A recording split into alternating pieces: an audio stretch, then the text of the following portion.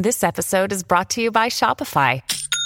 Forget the frustration of picking commerce platforms when you switch your business to Shopify, the global commerce platform that supercharges your selling wherever you sell. With Shopify, you'll harness the same intuitive features, trusted apps, and powerful analytics used by the world's leading brands. Sign up today for your $1 per month trial period at shopify.com/tech, all lowercase. That's shopify.com/tech. You're listening to the Impact Theory Podcast, your source of empowering ideas and actionable techniques from the world's highest achievers. Join host Tom Bilyeu, serial entrepreneur and co-founder of the billion-dollar brand Quest Nutrition, on a journey to unlock your potential and realize your vision of success. Welcome to Impact Theory. Hey everybody, welcome to Impact Theory. You are here, my friends, because you believe that human potential is nearly limitless, but you know that having potential is not the same as actually doing something with it. So our goal with this show and company is to introduce you to the people and ideas that are going to help you actually execute on your dreams. All right. Today's guest is one of the world's leading marketing experts and living proof that the American dream is alive and well if you're willing to work your face off. He was born in Belarus in the former Soviet Union, didn't speak a word of English when he arrived. His entire extended family lived together in a tiny-ass apartment in Queens, and as the foreign kid, he was once bullied into drinking urine from a soda can. He was a D and F student, and pretty much everyone thought he would fail in life. Despite all of that, though, this guy not only refuses to complain about anything ever, he is wildly optimistic, upbeat, and freakishly driven. A born entrepreneur, he began by ripping flowers out of people's yards and selling them back to them. He had an entire lemonade franchise system while he was still riding a big wheel. And in his teens, he was routinely making thousands of dollars a weekend selling baseball cards until his father forced him to go to work in the family business for $2 an hour. But he didn't waste time whining about it. He just got to work. And just out of college, by being an early adopter of the internet, he took his father's discount liquor store from being a local store doing $4 million a year in revenue to an internet phenomenon doing $45 million in revenue in just 5 years. Now, leveraging his unique ability to identify where consumer attention is going next, he founded the pioneering digital agency VaynerMedia, which serves some of the largest companies on the planet.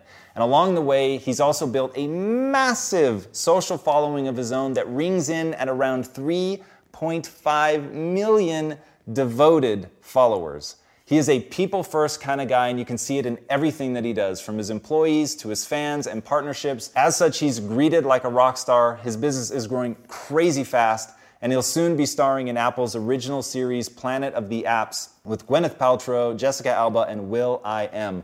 On top of all that, he's also a prolific angel investor and venture capitalist who was an early investor in such juggernauts as Snapchat, Facebook, Twitter, and Uber. So please, dearest of friends, help me in welcoming the 4-time New York Times best-selling author and future owner of the New York Jets, Gary Vaynerchuk. Thank you, Doug. Welcome to the show. Dude, that was super impressive. Thank you, sir. There's no shot I could have pulled that off.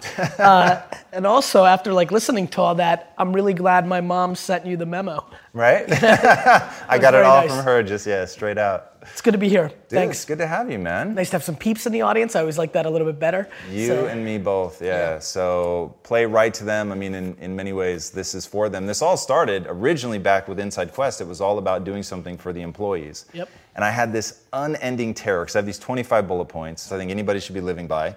And I was terrified people would memorize them, but not actually live by them, which is like the death sentence.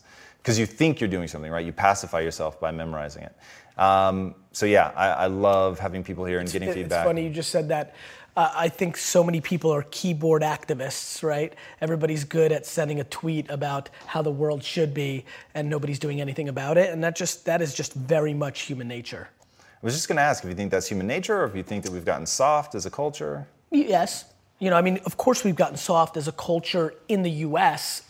Because the U.S. has had an incredible 200-year run, right? Like this is just what happens, so as a culture, I can't speak for, people that live in the Amazon River, and I can't speak for, people that still live in Belarus, but the American culture is soft, and that's a great thing. That means there's been enormous amounts of prosperity, but let's not be naive. I mean, people literally complain when somebody gives them the wrong amount of like extra cream in a Starbucks $6 coffee. Like we've gotten to a place where we complain, out of all those lovely things you said, as I stood there getting ready to come, the part that, and I'm glad you pick up on this, and not a lot of people have said it before, so thank you.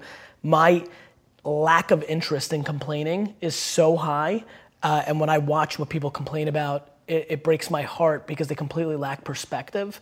And I genuinely believe my happiness and optimism comes from my perspective. Even in political unrest times like right now, a lot of people are very bent out of shape. But the reality is that it's just never been better to be a human being. That's just the truth. That's just data. That's reality. And it's just a very fun time to be alive. So much going on. The internet is starting to hit maturity. Look what we're doing right now. This right now, right, would have cost millions of dollars in production and distribution to have the amount of people who watch this just 15 years ago. I just think it's very interesting times. And I was saying something to a friend the other day. I was like, could you imagine if you told a parent 15 years ago, hey parent, what you're gonna wanna do in 15 years, instead of buying a kid, your 16-year-old, a car, you're gonna convince your 16-year-old daughter to go into a stranger's car every single day. You're gonna pay for your 16-year-old daughter to go into a stranger's car every single day, and you will think that's normal and actually safer than buying that kid a car. That's literally what we're living in now. High net worth individuals in America are preferring to give their kids unlimited Uber to buying a car because they don't want them drinking and driving, they don't trust their driving, and literally they think it's safer for their 16, 17-year-old to go into a stranger's car than to drive themselves. That's sacrilege 15 years ago. Online dating 20 years ago. The weirdest, nerdiest, you're thinking 300-pound white dude in the basement of a kid's car, now it's just completely standard. I mean, if you add in sliding into people's DM on Instagram, it's like 89% of relationships, right? So, I think that we are, I think we're going through a huge transition because all of us, even thought leaders, are grossly underestimating the internet itself, and we're hitting scale, right? We now all are on at all times, and this is now the beginning. I was joking while I was working out this morning to D-Rock. I'm like, D-Rock, you're gonna get replaced by like a Pokemon ball. Like I'm gonna throw it up. Like people in 20 years are literally gonna throw something up and just gonna hover 360 and film everything they're doing. I mean, like it's just an incredible time. And I think the way people look at the world right now, because it's such an incredible time, is actually the quickest tell to who they are. If you think it sucks or it's bad, you have losing pessimistic DNA. And if you think it's awesome and phenomenal, you have optimistic winning DNA. And I believe that to be true. And so that's where we're at. No, man, I'm with you on that. So I've been involved in the X Prize now for a while. The reason I got involved with the X Prize is largely for that reason. Like, I look at the future, it's so fucking exciting. Like, what's going on is crazy. And if you're the one that can see where the trends are going and you can ride those trends, be the early adopter, get into it before anybody else, and there's, obviously chances for huge wins there. While you're practical, right? Because I think a lot of my friends, so I've had that career, but a lot of the reason is I'm not guessing or getting in too early. Right? It's like real estate. Like, there's a big difference between the people that bought, beachfront property in Malibu than people that are buying beachfront property in off region, no infrastructure, islands in the Caribbean, which is right in theory, but it could be an 80-year theory, right? And so it's about timing. Like VR's coming, but consumer VR is very far away. All my friends are spending millions of dollars, tens of millions of dollars in consumer virtual reality, VR. Yet, there's nobody here, nobody watching this that knows a single person that spends 3 hours a day on VR. right? Like it's way far away. I'm not sure there's people that know people that have spent 3 hours in their life yet in VR, right? And definitely not 10 people outside of people in the business testing stuff. So I think timing really matters on that, because I get worried that people jump way too far ahead, and the reality is the market's not there yet. What are the things that you look for in that? So I heard you tell a story in one of the interviews that you did, and I thought the follow-up question there, which wasn't asked, you said, I was talking to this woman, she says she doesn't do Snapchat. I think it was a woman cutting your hair. She doesn't do Snapchat, no social, and you said, tell me more, just in case this is a trend that I need to be aware of.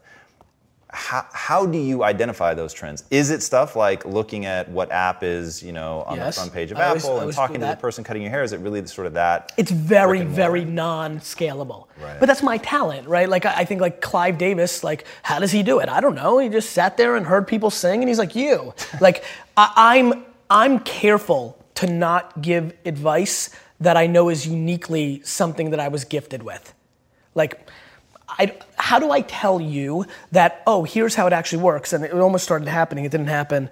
Like, I actually get goosebumps. Like real heavy goosebumps when I hear something that I know feels right. What's the advice there? Hey, Johnny, start getting goosebumps. Like, there's certain things that I can't talk about because I know they're not practical. They're intuitive to me, right? And so, yes, for me, it's the balance of, I feel like something's happening, but it always comes from seeing stuff. Like it's going to the candy store with my little guy and hearing 4 8-year-old girls talk about slime, and then later go to Shake Shack and hear another 2 8-year-old boys talk about slime, and I'm like, slime? And then I search it, and this is like a year ago, and I search it, it's 18 months ago, and I search it on Instagram to see hashtags, I search on YouTube, I search Google, I'm like, this is real. There's something happening. Spinners, right? Like fads are easy for me. And I think what I've been good at in business is trying to decide what's a fad and what's an actual business. So something like Social Cam. I downloaded it and got very serious about it in 2011. I didn't know even the founders of Social Cam. It wasn't that I knew if Social Cam was gonna be big. I didn't invest in it, I didn't go after it. But I knew video on the mobile device was gonna be big. So when Vine got hot very quickly, I was an early mover, an early advocate of Vine and Vine influencers, right? Which, by the way, Vine influencers are absolutely the precursor to this Snapchat, Instagram thing we're dealing with right now. That's where they came from first. Instagram was photos. Then when Vine was dying a little bit, they all moved over to Instagram. Instagram was smart and made 1-minute videos, and that's when you saw the shift, and that became the seed and the foundation of Instagram influencers, which is an enormous billion-dollar industry now. Everyone's like, how are you so early? It's because I put in the work. 2011, Social Cam, learn how video on mobile works. 2013 comes along, Vine pops. I'm like, that's right. I lived through YouTube 2006-07, being a YouTube celebrity for my wine show, so I knew what it looked like. I saw that the Vine kids were that. I flew to LA and met Brittany Furlan and King Batch. I put in the work. And so it's intuition, but it's also putting in the work. Yeah, no, that putting in the work is one of the simplest and most, I think, often overlooked kind of thing. And how do you plan to, like, is that one of the things you think people just are either born with the fortitude to do that, or is that something you No, that's the one that I think, there's a lot of research, and again, being an F student in science, like I really don't, it's not that I don't trust anything, it's that I know that I haven't put in the work to really know if I should quote things. So I kind of like just stay in my little lane. But there's a lot of push towards being a workaholic, and hard work is a learned behavior. I see it in my team. There's people that come into I've seen it in the thousands of employees I've had, which is the closer they are to the sun, the harder they work. And I'm like, aha. And so I definitely feel like I learned hard work by watching my parents. And so it's why I talk so much about hustle. Because it's one of the things that people can actually adjust and turn to. I watch people give advice completely predicated on natural talent and DNA, and I'm like, look, like I get it, like I can throw a football every day for 9 hours a day, I'm just not physically built to be competitive at the highest levels. So yeah, I do think, if anybody watching right now, if there's anything they take away, it's like, look, Like, you're gonna only be so pretty, you're only gonna be so smart. There's things that are gonna be natural, and then there's things that you can actually control. I do believe, and I don't know if I'm right or wrong, I don't, but I do believe that work ethic is a taught behavior. It's something you do have more control over. And yeah, I think, and you know what really sealed the deal for me? Getting healthier.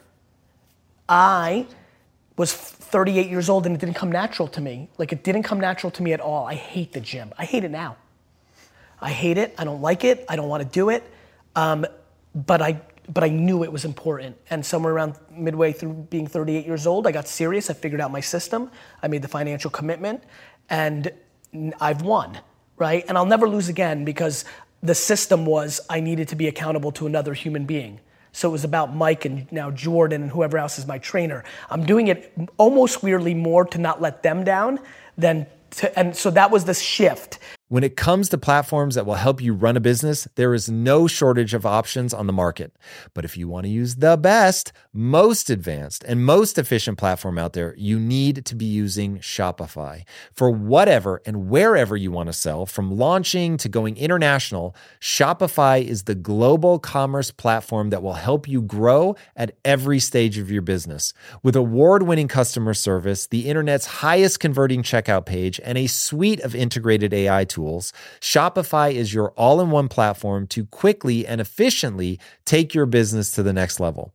I love everything about Shopify because it makes it so easy to start, run, and grow a business. Shopify powers more than 10% of all US e-commerce because businesses that want to grow quickly use Shopify. Sign up for a $1 per month trial at shopify.com/impact, all lowercase. Again, go to shopify.com/impact right now to grow your business no matter what stage you're in. Shopify.com/impact. In today's highly unpredictable and rapidly changing world, the smartest move you can make from a financial standpoint is to actually understand how money works and how markets move. Because if you want to have any chance of investing your money wisely and growing your financial portfolio, you have to make a profit. And the only way that you're going to do that is either by setting and forgetting or actually understanding what's going on at a macro level. So whether you're a seasoned investor or someone looking for extra guidance, today's sponsor, Yahoo Finance, has got you covered with all the tools, data, and news that you need in one place to grow your knowledge base around what is happening in the world of finance and to make sure that you have the right goals and you're executing well. Yahoo Finance makes it easy to consolidate your accounts so you can effectively and efficiently manage your entire portfolio. Personally, I love how straightforward their platform is to use. It is very simple to get the information that I need, and Impact Theory's own Chief Financial Officer is exactly the same, spending time helping me frame exactly what is going on from a global perspective so that I'm making the smartest decisions that I can. I definitely recommend that you check out Yahoo Finance for comprehensive financial news and analysis. Visit the incredible brand that so many great investors use at yahoofinance.com. It's the #1 financial destination, yahoofinance.com. Once again, guys, head there now, yahoofinance.com. If getting your hands dirty and taking good care of your car or cars is a passion of yours, then eBay Motors is here for the ride. Because I'm sure you remember when you first saw the potential in that beauty. And then through some elbow grease, fresh installs, and a whole lot of love, you transformed 100,000 miles and a body full of rust into a drive that's all your own. With over 122 million parts for your #1 ride or die, you can make sure your ride stays running smoothly with eBay Motors. Brake kits, LED headlights, exhaust kits, turbochargers, bumpers, whatever your baby needs, eBay Motors has it. And with eBay Guaranteed Fit, it's guaranteed to fit your ride the first time, every time, or your money back. Plus, at these prices, you're burning rubber, not cash. Keep your ride or die alive at ebaymotors.com. Eligible items only. Exclusions apply. And so I feel like there's a shift that can make people work harder. The big one that I push is you're gonna die. Like if you're to me, life is broken down into complaining and not. So if you're not complaining, well then I have no advice for you. I'm pumped. Like you did it. Like I have friends who make $42,000 a year, work 9 to 4, kind of, with an hour and a half lunch and 45 minutes of YouTube and 10 minutes of bullshitting and an hour of complete waste of time in a meeting. So they're kind of working like 6, hours a week, right? But they're pumped. Right. And they text me, these are high school friends, and they'll text me like how happy they are to be the coach of their kids' baseball team. And like that's amazing. Like that seems very obvious to me. That's right. Like, what's super weird? I'm actually weirdly envious. It sounds cool, like in theory, right? Grass is always greener, right? Like far less pressure, like all that time with my kids, oof, that would be cool. Like there's just like all these things that I can justify. So to me, but I have friends who have $100 million in the bank because of Facebook's IPO, who complain, who are still hungry, who want to do even more, who will complain to me because they know I work a lot about no work-life balance and they don't get to spend enough time with their family. And I'm like, you have $100 million. Like you could stay home. Like you're in control. Like you don't complain about it. You've made that choice. Don't bullshit me. Like you want to spend more time with your family? Spend more time with your family. This is back to what we said about keyboard warriors. I'm trying to be very careful about what I'm saying versus what I'm doing, because that's how you get exposed. And I don't mean like people calling you out and being like, you suck. I mean to yourself. I don't want to be exposed by myself. It's looking yourself in the mirror and saying like, am I doing this right? So to me, there's so many people that are talking shit about how big of an entrepreneur they're gonna be and how much they're gonna achieve, and they don't work on weekends. I worked every Saturday of my 20s. And I talk to 20-year-old entrepreneurs every single day. Lately, I've been saying to them, this Saturday, you're gonna have more time off than I've had in my entire 20s on a Saturday. So before you tell me how you're gonna be bigger than me, start thinking about what you're actually doing. Right. Yeah, no, I've heard you say that once, and it really caught the person off guard because they were like all about what they were doing, and it's like, oh, yeah. How do you plan to instill that in your kids? Or do you, I guess, if you don't? I don't. I plan to instill kindness into my kids. Mm-hmm. I plan on instilling perspective into my kids. I plan in instilling just being a good human being. I plan on making sure they don't use their parents' wealth and micro fame and leverage to impose on any other person. I'm petrified of that. If my kids try to punk their friends on my shit, I'm gonna beat the fuck out of them. That's just loser DNA. You didn't do that. That's interesting. So I've heard Will Smith say before to his kids, you guys aren't rich, mom and dad are rich. Yeah, sure, but not really, right? I'm not obsessed with tactics. I'm obsessed with religion. So I have a lot of wealthy friends at this point who think it's smart for them to sit first class, but the kids in coach. It's a tactic. They send their kids to Africa to build a school for a week. It's a tactic. It's like my friends that love the environment. The number 2 sector in the world that is hurting the environment is the fashion industry. When you run the math of what's doing bad to the earth, it's the number 2 industry behind gas. I don't even want to say it because I'm not sure if it's gas and oil. The number 2 industry, this I know for a fact, is the fashion industry. So all my fancy friends who love the environment, are they willing to give up their fucking Louis bags? Let's see, right? So I think people talk shit. So you let them sit coach and you went first class, but you went to, Hawaii and ate at all the best places. You can't pick and choose. To me, it's binary. So I don't want to be a hypocrite. So my big thing is look, you need to be kind. Mean is just non-negotiable in our family, right? And then you just need to not be full of shit. If you want to look at daddy's mountain and you want to say what I did to my dad's, and that was a big mountain for an immigrant, wow, dad did it, right? If you want to say, I'm going to climb that and I'm going to climb bigger, awesome. I'm pumped. I'm weirdly not cheering for you because I'm just a weirdly competitive dude. This is actually something I'm not proud of. I'm comfortable saying this, and I believe this is a flaw, but I don't want my kids to beat me. I don't. I hate saying it. I know this is where I get in trouble. People will take one little clip from one video interview and they're like, you're bad. It's just my truth. I don't want to bullshit you guys.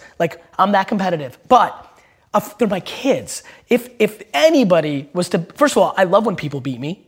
Because that's the meritocracy of the game. Right. Like, I'm a good investor, but Chris Sacca was a better investor, and he's my homie, and I'm pumped for him, because guess what? He deserved it. Right. So, like, I won't be upset if they beat me, because they deserved it. But if they look at that and want to go the other way and give away all of mommy and daddy's money and be nonprofit kids and, like, give it all away, great. Like, I just want them to be all in on them, right? Like, I don't need them to be an entrepreneur. I don't need them to make me proud. They don't need to go to Harvard. They don't need to do shit. They need to be themselves, all in, and they need to be kind, and I'm good. You are so fascinating. You're like this super weird conundrum. So first of all, you won't let your son, who's 6... 4, about to turn 5. Okay. Score. You won't let him score against you, right? Though I did something weird. I did something even worse than that. I played them on basketball 2-on-1 the other day. Okay. To 5. Yeah. And this time I decided to let them go up 4-0. This is really bad. The best part is when I hit the game winner, they collapsed into tears. I hit this, like, we're in the living room. I hit the game winner, the couch is over there. I hit the game winner, and they both just run to the couch, cry. I mean, like, big tears. And I was, and Lizzie was there, and they're on her, ran into her, and I look at her, and I'm just so happy. And I'm like, yes. So I won't let them score. Okay. Or win. Definitely not let them win. Now I'm starting to fuck with them. Right, you know? So scoring becomes strategic for maximum pain. Punishment. Yeah, that's good. But you did episode 118, I think, with your dad. Yes. And you actually cried in the episode when he said that he missed driving with you to the store. And you guys didn't even talk about it, by the way. Right. And watching it, I was like, the fuck just happened? It was, in that moment, I realized that even the shtick isn't shtick. Like, that it's just flavors of who you really are, which is amazing. It's so incredible. But it's gotta be, for people that don't really get into your world, it has to be almost impossible to believe that that's really you. 100%. That you could love your fucking kids more than anything in the world, but not judge yourself to the point where you admit, like, I kinda don't want them to beat me. Yeah, man, you've clearly done some homework. I'm a contradiction. I'm pulling from very opposite directions, which is why people struggle, which is why I get such extreme reactions when people first encounter me. You know, even looking at this audience, like, some of them immediately like, yes. And then some of them here who are now yes were like, fuck no. Right? But yeah, I understand where you're going with that. Yeah, it is utterly fascinating, and I think gives people permission to actually be who they are. And I'd never thought about it like this before, but as you were talking just now, I thought, God, is his secret power that he doesn't judge himself? Do you feel like you judge yourself? I don't. That's a very, very, very good observation, and it's what I want for everybody else. We're beating ourselves up. Like, everybody sucks at something, right? Like, we all have shortcomings, and we all have strengths. And for me, it's like, why don't we just audit that? Like, why don't we just look at it that way and be like, all right, well, I'm good at this, but I'm not good at that. Like, and then I only focus what I'm good at, right? Like, I don't dwell that I can't fix shit around the house. I call somebody to fix it. Like, I'm not a man. I don't give a fuck. Like, I don't get it. Like, I also think it's awesome that I'm so emotionally stable and I'm the emotional backbone of everybody. Is that what a dude's supposed to do? Like these cliches, these stereotypes, they're so silly.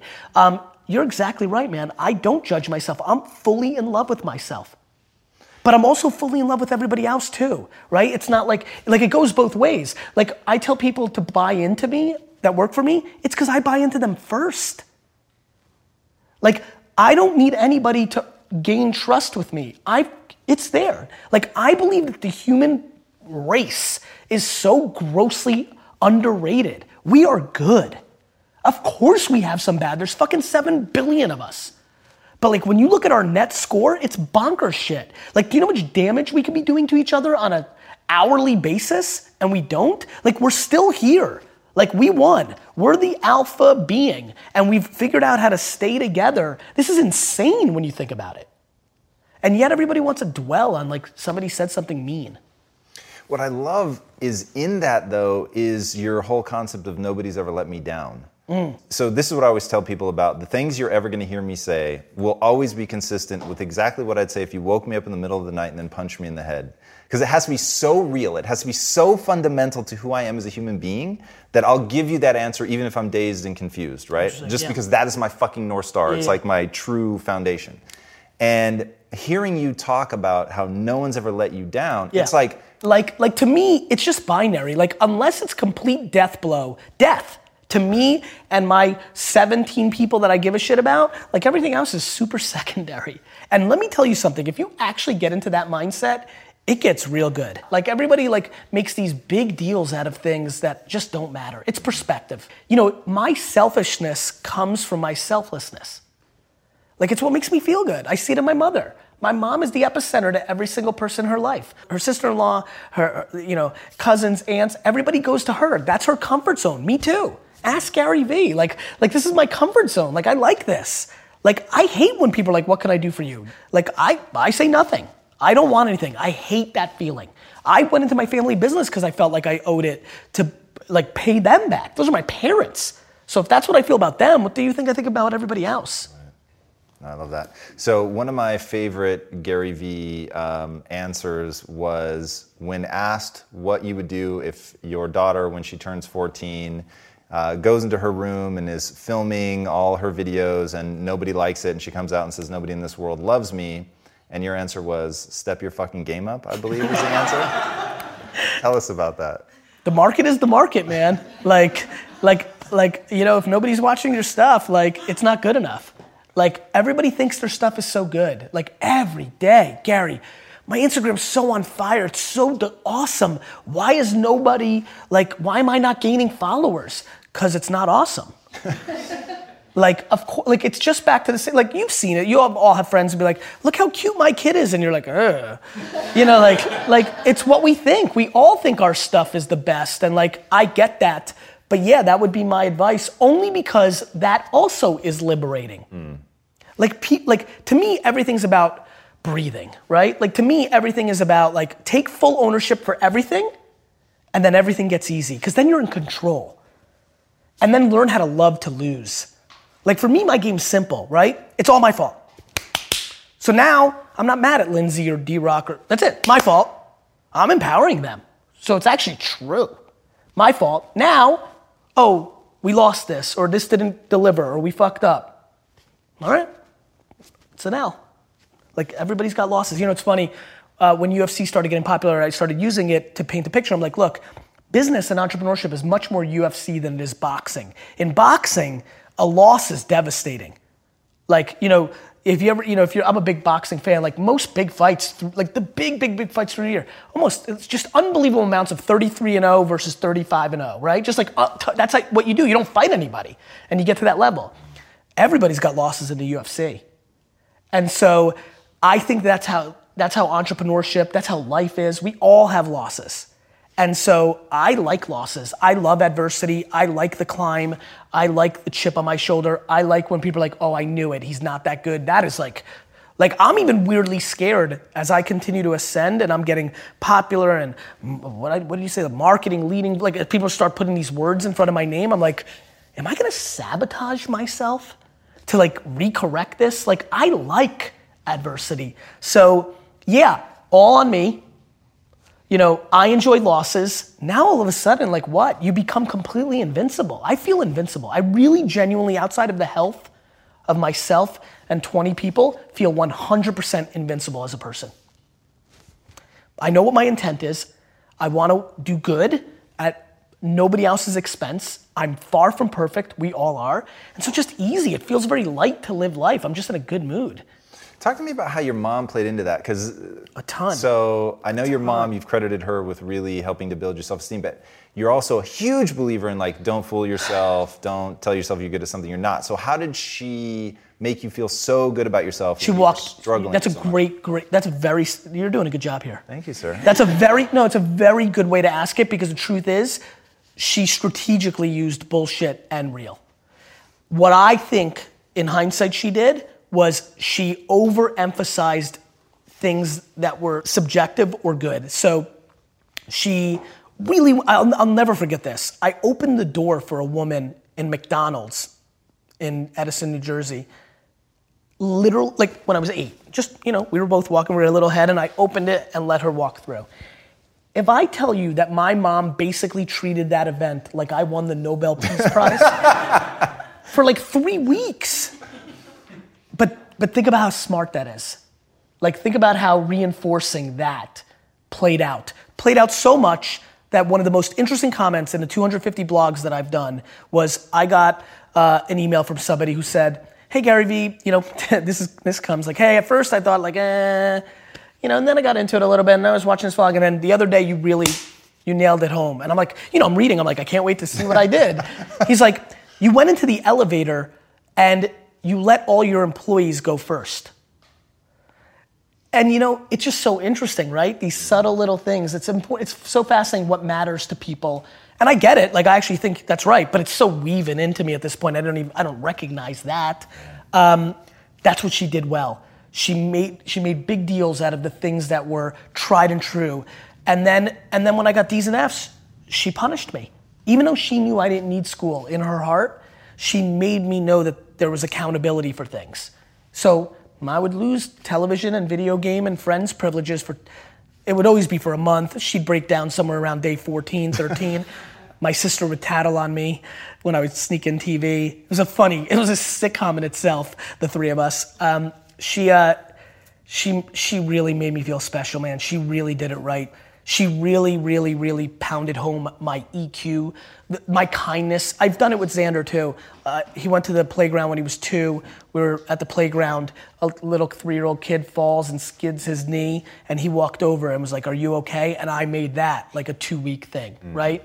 Like empathy, right? And so she just really did a good job of making me feel good about the things that were around my kindness and my support of my sister and my leadership skills of my friends, and taking I took a bullet once for something my friend did in the neighborhood, and she thought that was a good thing. And just kind of those personality traits that I think, if all of us, everybody watching, wrote down like personality traits that we admire, anytime I showed any of those actions, she drove them home. And I think modern day parents and most parents do not do that. I think they focus on dumb shit like grades because they are insecure and they want to put the bumper sticker that their kid went to, Stanford. Like, it's real fucked up when you really think about what's actually happening.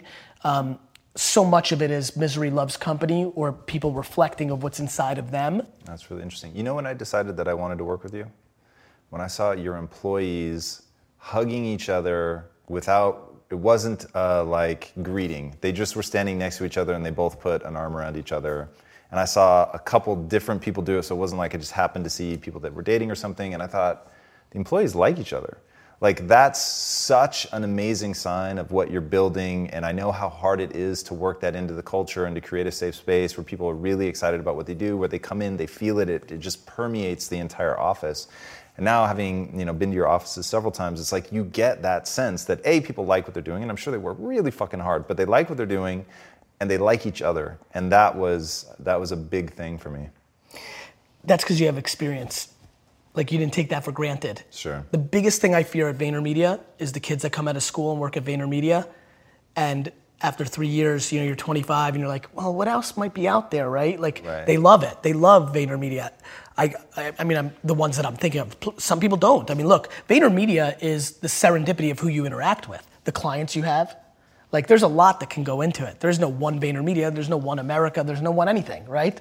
But yeah, they've been getting caught. This grass is greener thing, and I'm actually very weird. I'm starting to try to, now we're at a scale where I'm a little loosening it up, but for the first 5 years, you couldn't come back. Because it was a vulnerability. Sure. Like, now we're at a different scale, and now I'm considering it a little bit more. And we've taken a couple people back. Through the years, I would break my own rule because I think that's important. You have to be flexible. But yeah, I appreciate you saying that. But I think that's because you understand how difficult that is at scale. Sure. When you have 700 employees, to have a real culture of like good, that's hard because you have a lot going on.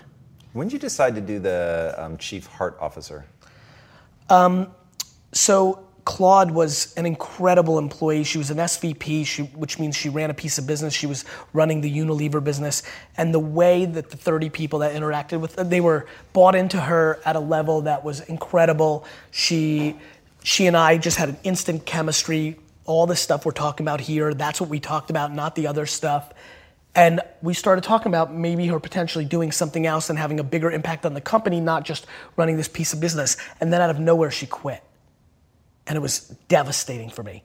I was, that gut punch, I was just like frozen because I don't get caught off guard that much because EQ is so good. It just completely caught me off guard.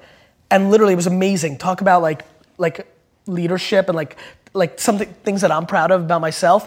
I get punched in the face. And before she leaves the room of like her telling me she's leaving, which was a 25-minute conversation, somewhere 7 minutes into it, the last 18 minutes, I was thinking about the plan of making sure she didn't land anywhere that would be too settling so that I could get her back, right?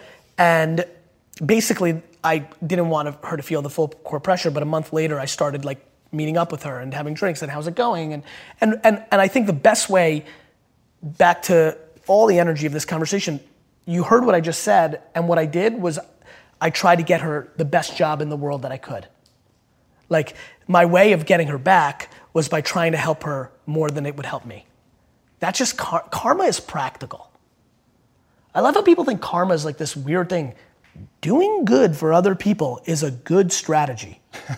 I've been like trying to forget, I'm like, why does this thing even exist? It's actually the most common sense thing of all time. Why does karma seem weird? The fuck is karma? Like, wait a minute. So you're telling me like, if you do lots of good things, that weirdly good things happen to you? Yeah, that seems like common sense. Like, it's amazing to me. Anyway, I tried to do all the right things. We started rolling. There seemed to be an opportunity for somebody to sit above our current head of HR. And so we decided there was that opportunity, but I could not call her the head of HR. I did not want the world to think of that's what we were doing. And I wanted her to sit at the pedestal as the most important person in the company besides me, more than the CFO, more than the COO, which got you into chief, right? And then, heart just seemed right. Like, it just seemed like a nice word, So it didn't have like, if she was chief emotion officer, then she'd be CEO and that'd be weird. So it just fit. And have you seen other companies pick this up? We've seen companies like NASA and other big companies reach out to us and they're like auditing us. Wow. I have a feeling that it could happen. Yeah, I feel it could happen. That would be a great legacy. Yeah, dude, I'll tell you from the outside, watching that and understanding the really weird dynamic that is the HR department where they present themselves to the employee as we work for you, but in truth, behind the scenes, they feel essentially, it's not a fiduciary responsibility, it's that same kind of idea to the business, right? I don't want the business to get sued, and here's what's going on they have to be careful of. And it's like, God, the employees feel that, man. And that's why I think we're winning because, and we have our stuff. Well, listen, we just did a major reorg, 60 people let go. That's really hard to convince people you're the best, but you are the best because you're doing it for the mass. Like, it's the right thing to do. But, I'll tell you the person who deserves the most credit. I would say Alan Harker. Like, he's the chief financial officer, and he's been incredible. He's new, and he's been incredible in not, I told him during the interview process, I'm like, this is a bad gig. We will make decisions that are not financially sound based on my intuition of where there's growth, based on what we think about people. It's been really interesting, right? Like, we're trying to help our leaders become better business people because I believe in them. Lindsay, right? You get to work with her, Vayner Talent. She knows what she's doing and she runs a tight P&L, but then I'm always trying to break it. It's a matrix for them, right? Because when they sit with Alan and Chief Financial, they're trying to run a business. Right. But then I'll come over the top and be like, no, this is working, hire more and you're gonna have a negative P&L this year. But they're like, but Alan, I'm like, fucking Alan works for me. And it's like, it's a whole thing. It's a whole thing, but it's been great because we're back to pushing for opposite directions. I'm seeing it, right? I'm letting the company do its thing, but I'm a force that's equal to the company of magic, right? And I'm pushing, and now I'm starting to really figure it out. I'm kind of like almost weirdly separating them. I'm even thinking like things like a Gary tax, right? Like and basically that's just offense, right? That's Lindsay saying, hey, I really see it. I want to go for it. And I'm like, cool, Gary tax it. And so like, what that would mean is that she can still run the business or her division properly, subtract the weird things I did dollars-wise, and then see if she's running an actual business. Because what was happening was the leaders were all under Gary tax, and they didn't know how to run a business. Right. Because my halo of being able to create top-line revenue protected all their inabilities. And as we scale, and I want to give them other opportunities, I needed them to be able to be capable outside of magic. Yeah, for sure. All right, there's one thing I have to I've never talked about that before. No, I love it. That was good, right? I saw that you were loving it, and I was like, man, that's cool. But that's a really interesting thing for entrepreneurs that are scaling businesses, because entrepreneurship is actually completely in contradiction to running a proper business. They're opposites. No, I've always said the reason that we were successful at Quest was because we knew to zig when everybody else is zagging. Like, you have to be able to make the counterintuitive choice. You have to. And by the way, it's super fucking weird. So when you and I met for dinner, God, like 5 months ago at this point, I had pitched what I pitched to you to, I don't know how many people, 30, 40 people. And every single one of them looked at me like, what the fuck? And they literally had no idea what I was talking about. And I said, look, a huge part of what's driving this is when Disney acquired Marvel Studios, like, that changed everything for me, and I knew what needed to be done. I knew what that opened up in the market. And you said, and I quote, my entire life is predicated on the fact that Disney bought Marvel. And I was like, what the fuck? It was like the first time, it went from getting looked at like I was out of my fucking mind to somebody who's like, yeah, I know. And I was like, it was very fascinating. I remember but that's like when you realize that it's the ability to see that, it's the ability to see the oblique angle, and more fucking importantly, it's the ability to believe in yourself enough to rally a team behind you and say, this is what we're gonna do. Because what I'm telling everybody is, we're gonna build a studio bigger than Disney. Now, you can imagine how everyone looks at me, right? Like, think of you in the early days saying that you're gonna buy the jets, everyone thinks you're a fucking idiot. I get it. So saying that, it's like, that to me is being an entrepreneur versus a business person who can run a positive P&L and they understand all that. And I'm fully gonna steal your notion of coming in like magic. Yep. But yeah, that's a key insight for anybody that really wants to be an entrepreneur. It's not the license to be reckless, because I'm prepared to come in and now fucking execute against building Disney. What's super interesting is, and those people that are CFOs and CEOs and COOs, they think that's the magic. I always laugh at them. I'm like, you're a commodity. Right. There's millions of you. That's math. That's easy to understand. I always say, if you want to be an anomaly, you have to act like one. Like, people want all these special things to happen, but then they're acting like everybody else. And that gets into the Saturdays in your 20s, like, or just like taking risks or things of that nature. Like, I totally agree with you. I think about it as, you know that picture where like it looks like two people kissing, or it looks like a glass of champagne? Like, I just basically think at this point in my business life, the world sees the glass of champagne and I see the two people kissing. Like, I just can see it. Like, I know what's coming. Like, now it's about where do you want to take advantage of it. Like, I knew 7-8 years ago that the phone was it. There was nothing else. Like everyone's like, oh, like, I know that ABC, CBS, and NBC is finished. Their infrastructure costs don't match the reality of consumer behavior. We are gonna watch things on OTT, whether it's Netflix or Hulu or Amazon. Facebook's coming out with original programming in a month, right? We're gonna watch it. Now, if it's shit, we won't. If it's a bad show, we won't. If it's a good show, you'll watch it. And that's that. And so, like, I know that's coming. I know every brick and mortar retailer's in deep shit. I know that's coming. I know influencer marketing hasn't even started.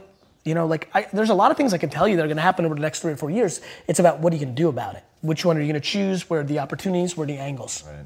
I have one more question for you, but tell them where they can find you online.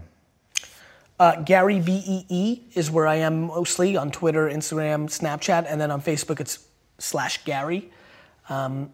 And that's probably the right place to go. All right. What is the impact that you want to have on the world? So I would say this is my current POV, because I think it's actually important that I have a different answer for this at 50 and 60, because you're going to adjust to the reality. I'll give you a good example. If something terrible happens in my life and it's disease-based, or it's because some kid was texting while he was driving and hit my dad, those will become things that I want to leave a legacy about, because that's just how we act as humans, right? They become your truths. But no question, this will never go away.